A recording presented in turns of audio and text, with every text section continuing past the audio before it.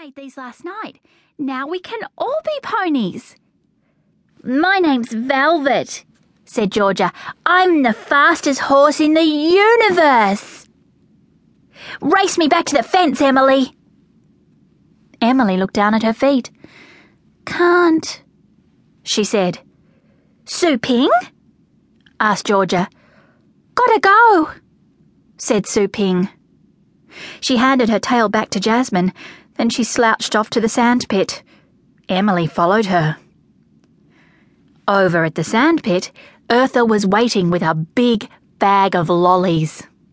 Everyone likes lollies, and Eartha's mum owned a milk bar. She had an endless supply. Chapter 4. "One for you," said Eartha, handing a chocolate bar to Cleo. "And 2 for you, Sue Ping, and Emily too." Sue Ping tore the wrappers off her chocolate bars and silently ate them. They were so good. Mum hardly ever let her have chocolate at home. "Now we're all going to play towns," announced Eartha. She handed a bucket to Talek. "You and Sam have to build a big castle over there, and Cleo and Marika can dig a moat around it. Emily and Sue Ping can make some little houses over there." "I hate building little houses," grumped Emily. "Can't we build the big castle?" Eartha's grey eyes flashed. Her hand reached back into her pocket. Emily looked over at Jasmine and Georgia, trotting past the lily-pilly tree.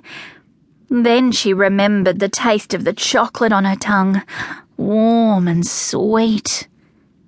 "Okay," she said, kicking at a patch of sand with her foot. "We'll build them just here." Chapter 5. Talek and Sim's castle was huge. It had turrets on the top and windows made from tan bark.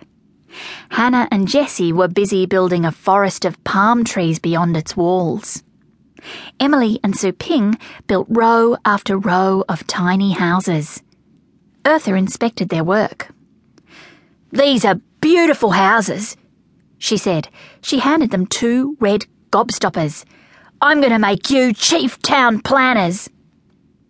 Emily and Sue Ping beamed. Emily carved out a long, wide road with the point of her shoe. It ran all the way from the castle to the middle of the sandpit.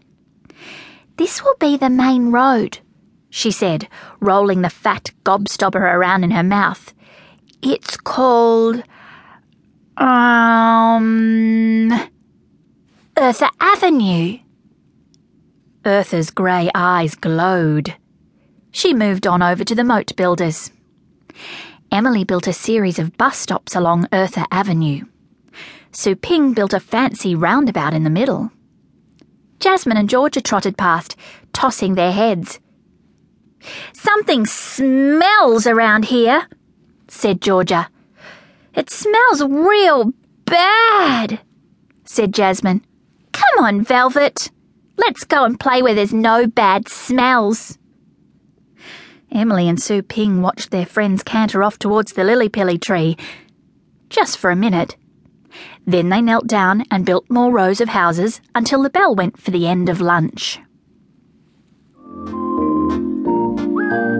Chapter 6. The next morning, Emily brought her little brother's Lego cars to school. Sue Ping brought her big brother's plastic superheroes. They ran over to the sandpit to place them on Eartha Avenue. Emily saw Jasmine and Georgia prancing around in the long grass at the back of the toilet block. Then she saw Eartha. She was standing in the middle of a big group of kids, whispering loudly. Eartha looked up and saw them. A smile spread across her face. Then she stomped over to the sandpit. She gave Emily and Sue Ping a giant lolly snake from her school bag. Emily and Sue Ping bit the heads off their snakes, then stuffed their wiggly bodies into their mouths. Eartha moved in close to Emily and linked arms.